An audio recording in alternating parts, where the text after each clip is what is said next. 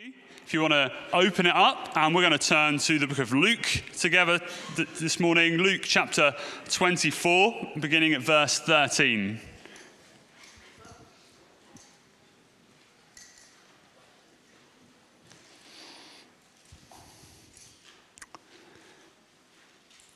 And this is what it says. Now that same day, two of them were going to a village called Emmaus, about 7 miles from Jerusalem. They were talking with each other about everything that had happened. As they talked and discussed these things with each other, Jesus himself came up and walked along with them. But they were kept from recognizing him. He asked, "What are you discussing together as you walk along?" They stood still, their faces downcast. One of them, named Cleopas, asked him, "Are you the only one visiting Jerusalem who does not know the things that have happened there in these days?" "What things?" he said. "About Jesus of Nazareth," they replied. "He was a prophet, powerful in word and deed before God and all the people. The chief priests and our rulers handed him over to be sentenced to death, and they crucified him.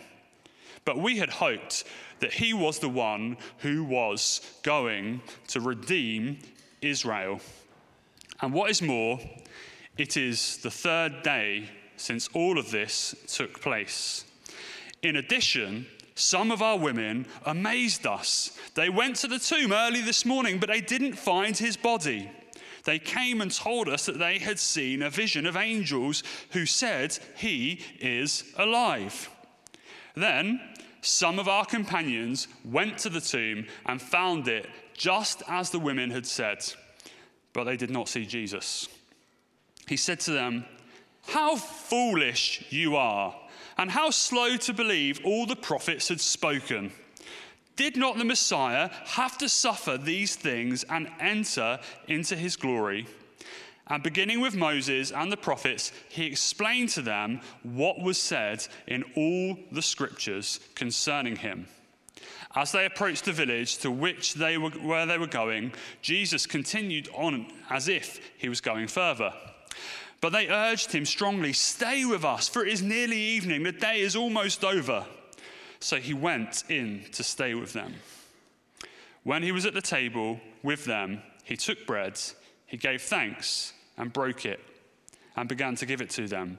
Then their eyes were opened and they recognized him, and he disappeared from their sight. They asked each other, "Were not our hearts burning within us while he talked with us on the road and opened the scriptures to us?" They got up and they returned at once to Jerusalem.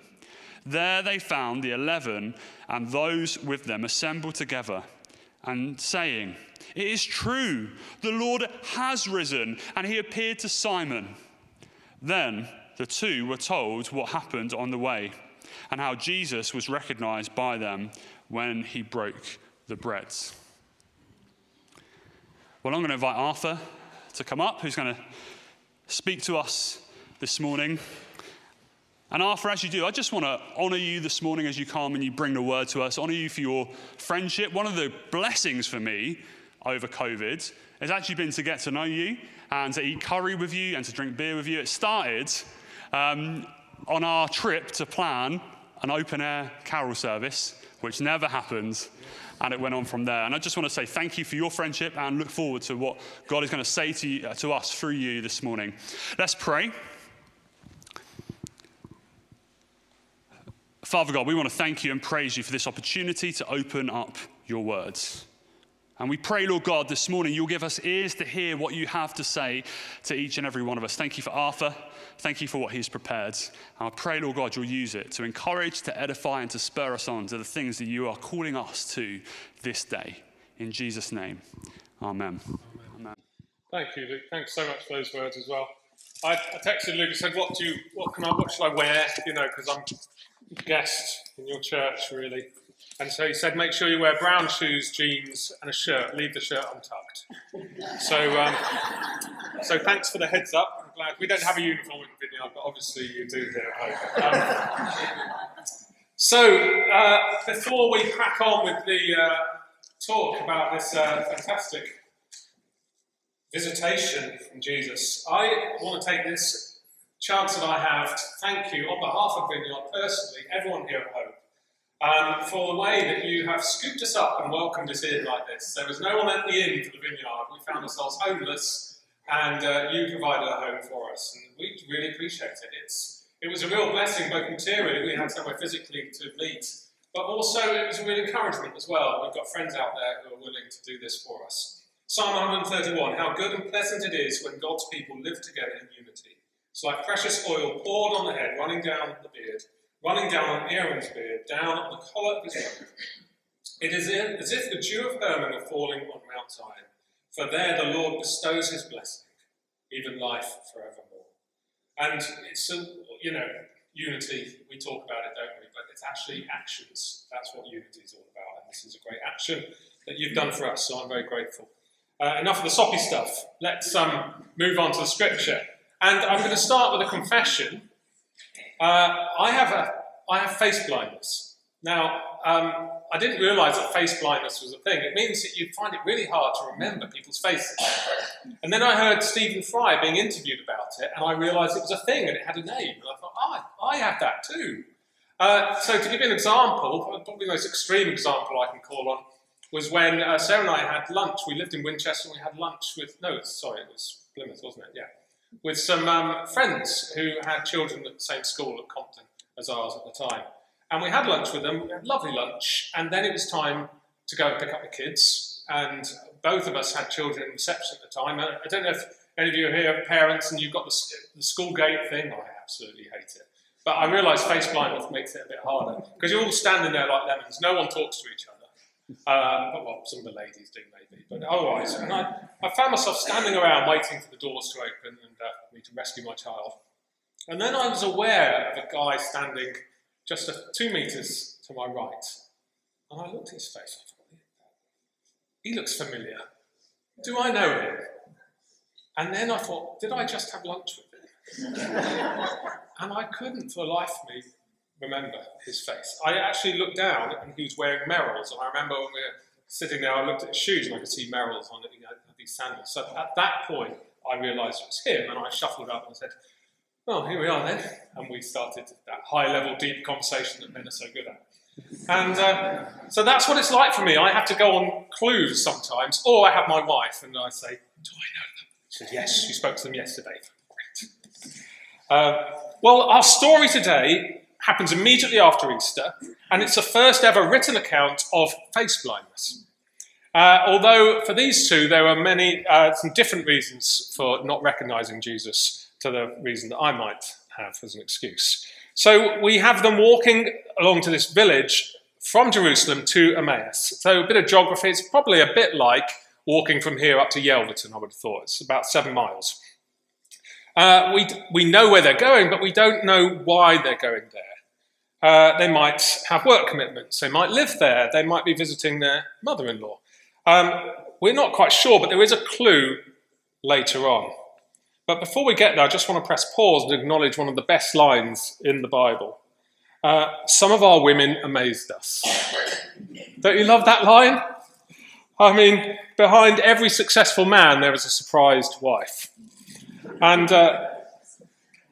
women have continued to amaze us ever since, haven't they? Particularly in church. And God knew what he was doing when he appeared to the females first. So this is the biggest event in the universe, and he chose the first witnesses of it to be women.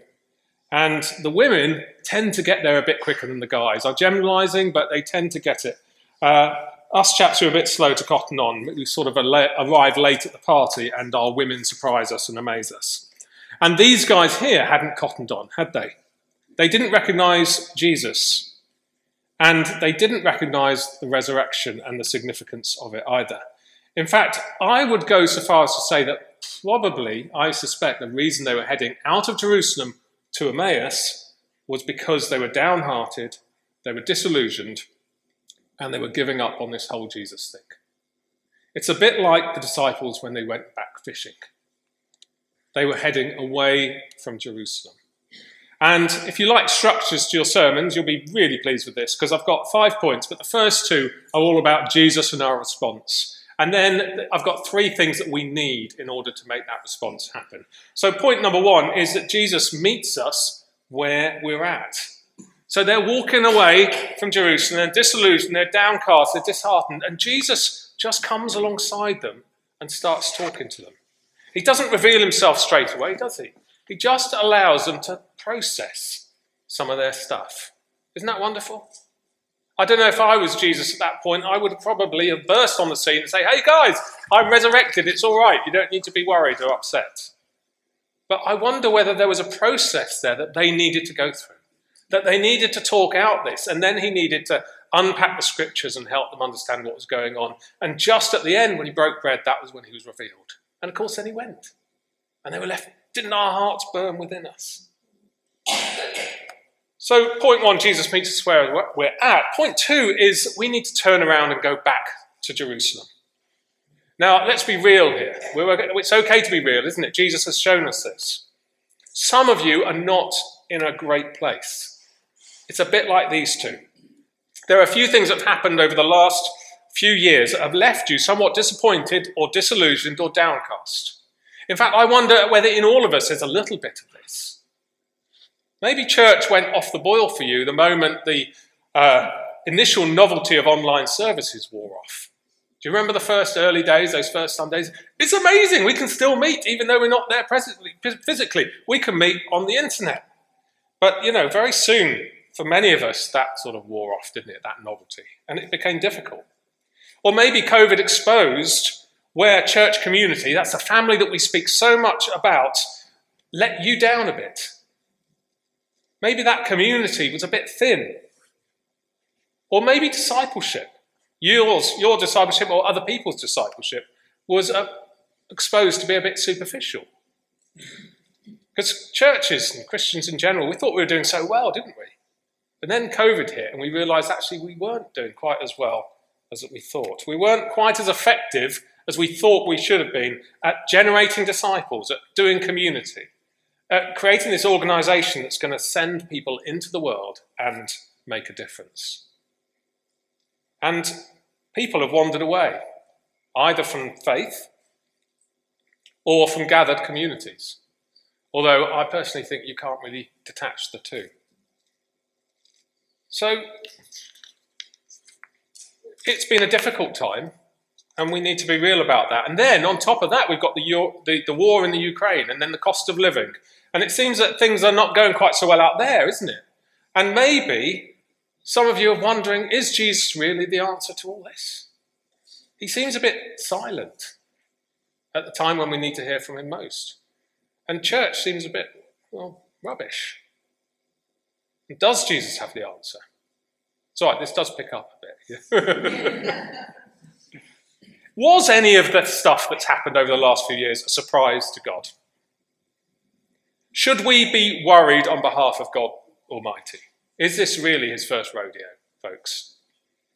How foolish you are and slow to believe all that the prophets have spoken, Jesus said to these poor guys on the road to Emmaus. And then what did Jesus do? He started interpreting all these short-term occurrences, which probably felt pretty massive at the time. He started interpreting it in the context of this bigger story of the salvation of the world. And then it all began to make sense. So what do we need? First of all, we need the Word. We need the Word of God. It's time for us to get stuck into our Bibles and to understand God's plan of salvation and understand where we sit in that plan.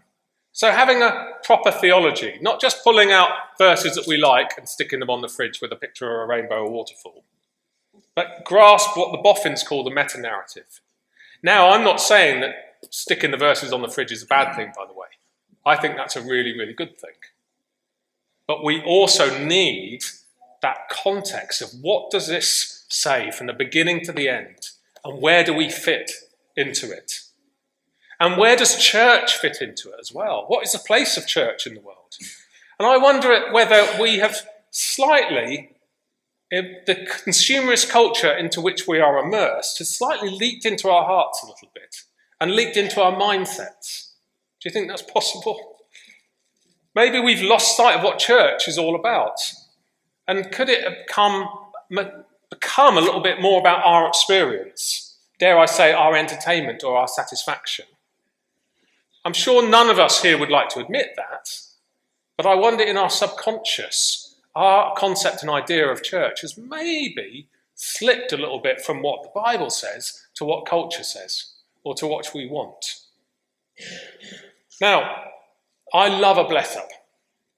I love it when the worship is banging, the place is full, the preach is inspiring, and we leave feeling like God is in his heaven and all is well with the world. I love those Sunday mornings / afternoons, don't you? Or the conferences you go to. I think those are inspiring, they're uplifting, and it's brilliant. I'm well into that. But church is not actually all about that. Church is a gathered community who care for each other, who represent Christ to the world, who minister to the lost and to the broken and to the hurting, whether or not that gives you a buzz.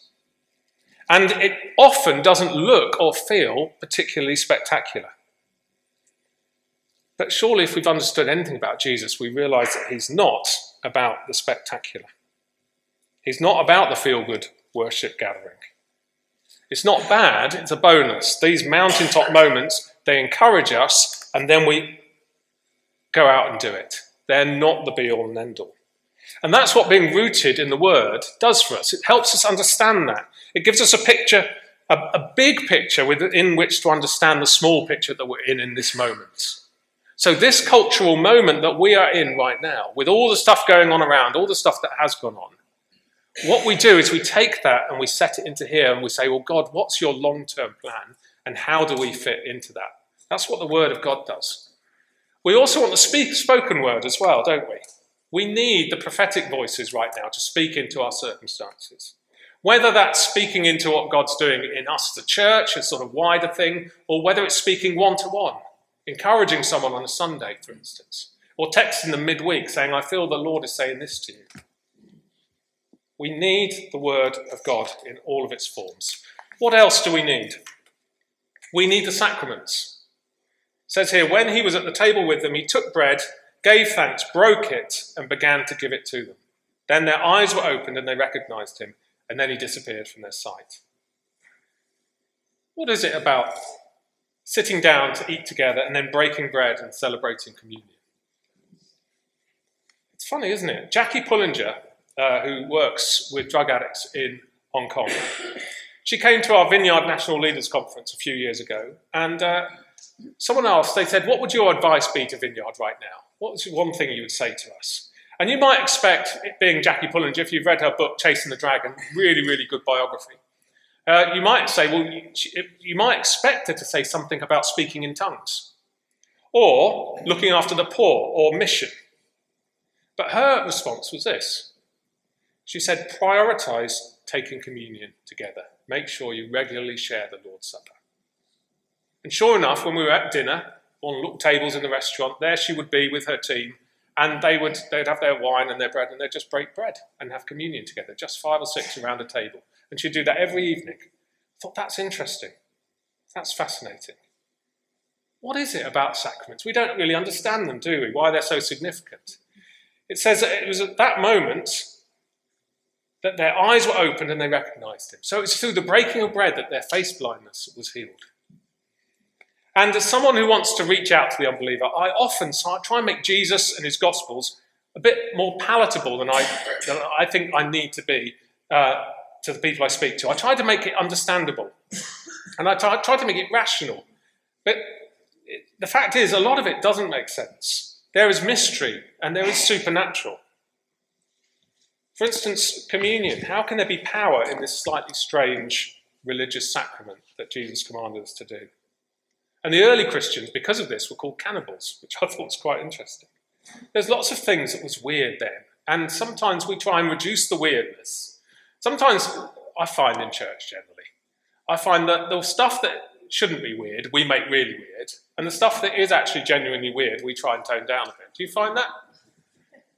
The thing is, we don't need to convince the world, to explain away the mystery, to rationalise power. Because it was when the followers were on the road to Emmaus, Jesus broke the bread, then their eyes were opened. It wasn't Jesus' convincing apologetics to them. It was the breaking of the bread. It was the Holy Spirit that made their eyes open. So isn't that what we need for the people that we're speaking to? I know we try our best, and we try and explain, and we try to be there for them, and we try to, we try everything, don't we? But the clincher is, the eyes of their hearts going to be opened by the Holy Spirit? So this is the third thing, this thing that we really can't explain to the world, but we desperately need. And that is the Holy Spirit. It says here, were not our hearts burning within us when he talked to us on the road and opened the scriptures to us? Lord Jesus, pour out your Spirit on us today. Because without the Holy Spirit, it's all human endeavour. It's all good intentions. And more than anything, we need the Lord to catch our hearts on fire. Do we not? On fire for the lost and for the broken and the hurting. On fire for each other. Our hearts need to be on fire to read the word. To meet together and to worship. I mean, we want to gather on Sunday excited to see God move. We want to meet together midweek because we need to and it's important, but because we want to. We want to reach out to the poor. We want to reach out to the lost and to the hurting and to the marginalised because we're driven by compassion and empathy rather than a sense of duty. Sometimes we don't have that and it's a sense of duty that leads us on. But it's so much better when the Holy Spirit lights a fire in our hearts. And I wonder what your understanding of revival is. If I was to say revival is coming, what is it you would be hoping for? Because sometimes I wonder if we've got a bit muddled about revival over the years. So how many times when we ask God's Spirit to fall, are we actually hoping for a jazzed up Sunday morning? And we're hoping that the preach would just be a little bit more interesting. And that the worship would be fantastic. And then loads of people would just pour through the door. Very exciting.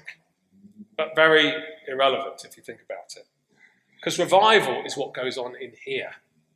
And revival is what propels you out into the world. And the culture that we're in is changing so fast. And we need to ask Jesus about new wineskins for new wine, don't we?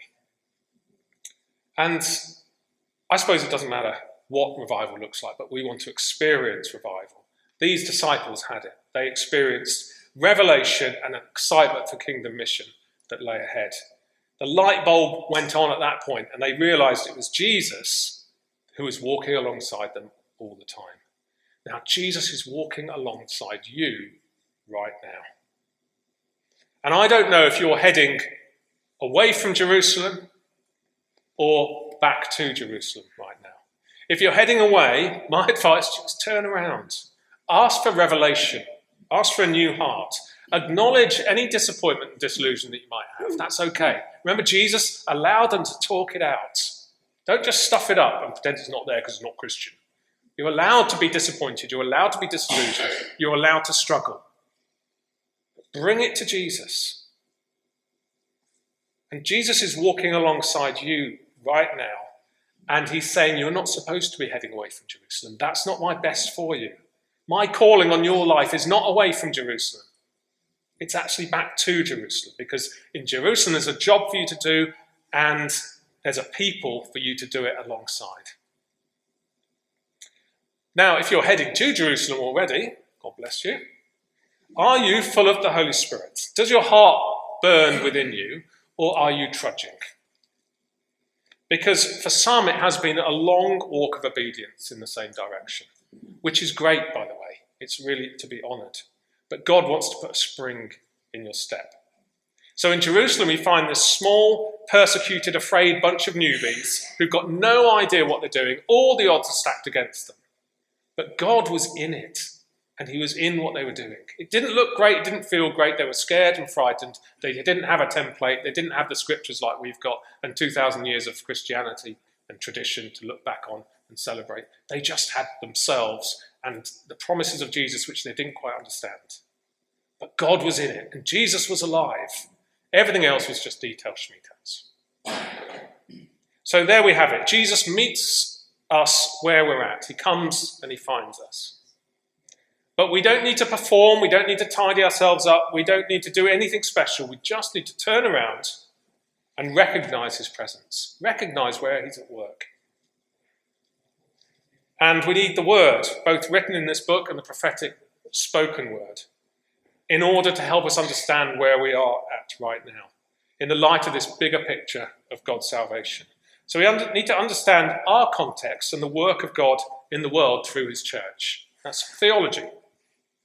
And that's where the sacraments come in as well. It says there in the New Testament, don't stop meeting together as some are in the habit of doing. When we meet, we break bread together. And there's power in the sacraments. And if you find yourself heading away from Jerusalem today, away from the gathered community of saints in this world, away from God's calling for you to be part of his kingdom work, then turn around. Get back to the family business.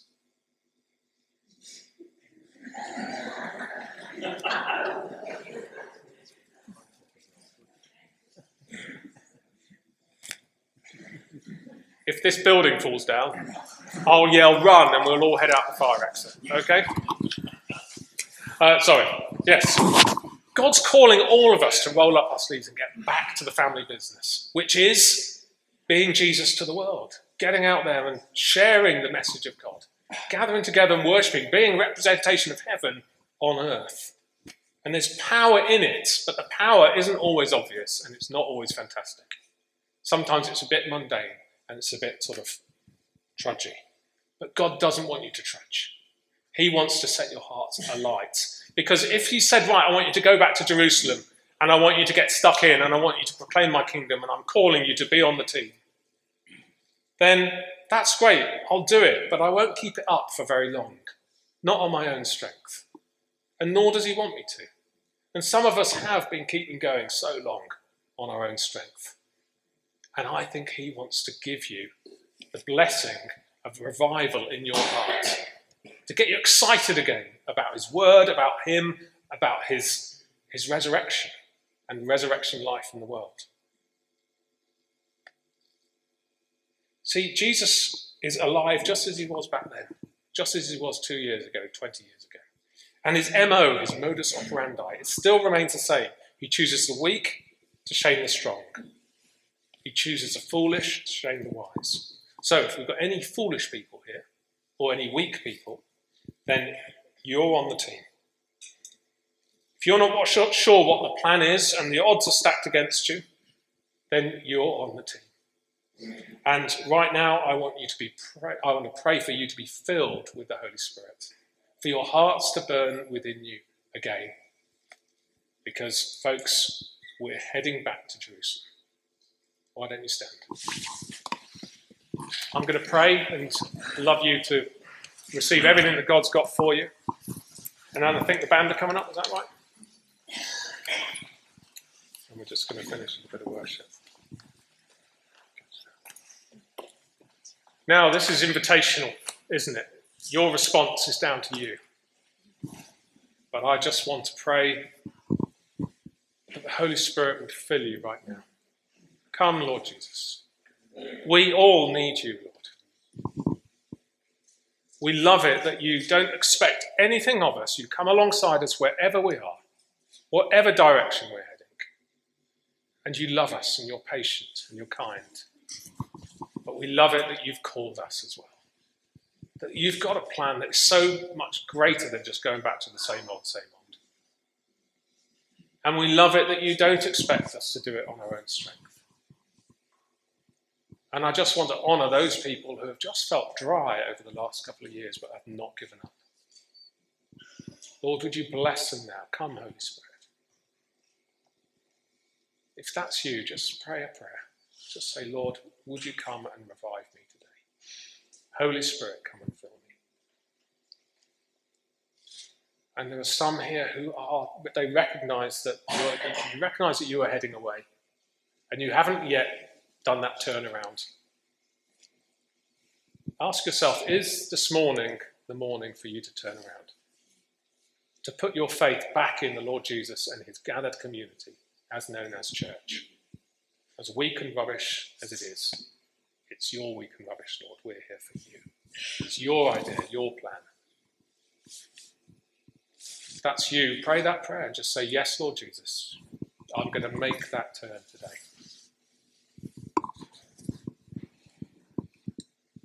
And now we say, Holy Spirit, come. Come upon your church. Make yourself known to us, Lord Jesus. There may be somebody here who's been flirting with following Jesus for a number of months now. And he's saying, I am here. And he's breaking bread before you and revealing himself to you. If you want the eyes of your heart to be open, just say, yes, Lord, that's me. Open my eyes.